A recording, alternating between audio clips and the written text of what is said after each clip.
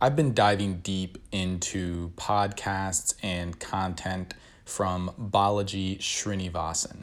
He is my new favorite person in the crypto space, and he's taught me a hell of a lot. And one thing that he said in a recent podcast is that crypto is a 10 times improvement on the back end of financial services. And I'm going to give one example where this is very, very clear.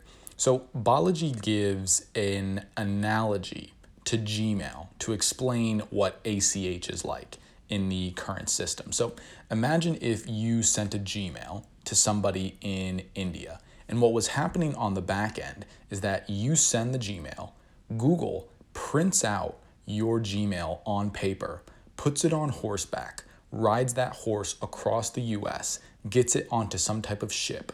That ship goes to India. The horse gets off, goes all the way across India to Google's location there. They scan it in, and then that shows up in someone's Gmail in India. That is a good analogy to what ACH, the automated clearinghouse, is like in the US. So let me give you an example. Let's talk about Venmo. Venmo seems like a real peer-to-peer application. I connect my bank account, you connect your bank account, I can send you money instantly, you get it instantly, it's all good. But that's not really what's happening. So for instance, let's say I connect my bank account to Venmo and I add $20 to my Venmo balance so that I can send you $20, right? Peer-to-peer payment. What's really happening on the back end is that me and Venmo have a basically customer merchant relationship. So Venmo has some type of payment processor called an ODFI, and whoever that is basically sending a request to the ACH, the Fed, and the Fed is then going and telling my bank, the RDFI, that, hey, this bank wants $20 from you on behalf of your customer for their merchant, okay? So long as the RDFI agrees to this, the RDFI sends money to the ODFI, which is the bank of Venmo's payment processor. So long as that's all good, the ODFI puts the funds into Venmo's account, and now the $20 that I sent to Venmo has actually been received by them. There are so many parties in this transaction, though, that it can take 1 to sometimes 5 days for this to actually clear. What's interesting, though, is that even though it takes 1 to 5 days for my money to show up in Venmo's bank account, the person I sent $20 to got that $20 immediately.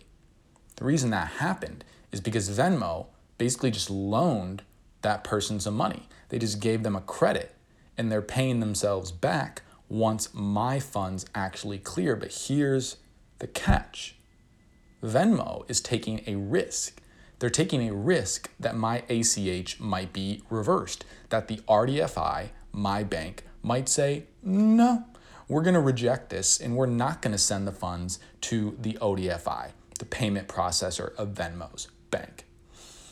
In that case, Venmo has now credited someone $20 without $20 to show for it. They're taking a risk. They just basically made a loan. And here's where Venmo limits their risk. They'll credit someone money on the platform, but if that person that I sent $20 to wants to take that money out of Venmo into their own bank account, they have to wait. They have to wait until my funds clear. So I connect my bank account, I send you $20, you see it in Venmo immediately, but if you actually tried to take it out of Venmo, you would have to wait. Venmo will credit you to get in, but they will not credit you to get out. They have to limit their downside. And so this is the reason that Venmo is not truly peer-to-peer. If I wanted to pay you for something and you wanted to take that money immediately and go buy something with it, that would be peer-to-peer. That's not the case with Venmo. It is the case, though, in a future with stablecoins. So, stablecoins is a type of cryptocurrency that is pegged one-to-one with some other asset.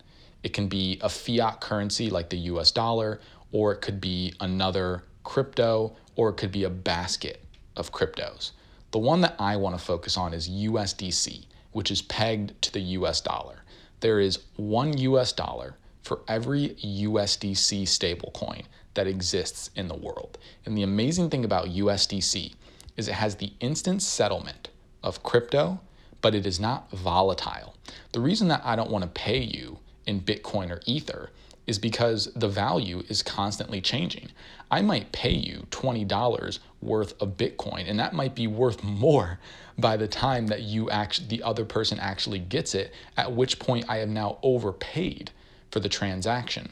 The amazing thing about USDC is because it exists on the blockchain, at the end of the day, we're not actually transferring anything. We're just changing the record of ownership of each USDC coin. That is why it settles so instantly on the blockchain. And what that means is that I can have a crypto wallet like Coinbase Wallet. I can send you $20, so 20 USDC, to your crypto wallet. It clears in like 2 minutes, and then you can immediately take that USDC and convert it back to USD, or go transfer for something else worth USDC. That is truly peer-to-peer. That's a 10 times improvement. We don't have to wait for this whole ACH backlog system. You don't have to wait for it to end up in your bank account. The second that I want to pay you for something, you can take that and you can immediately use it. That is why crypto is important. That is why Venmo is not peer-to-peer, and why the true peer-to-peer economy is yet to come.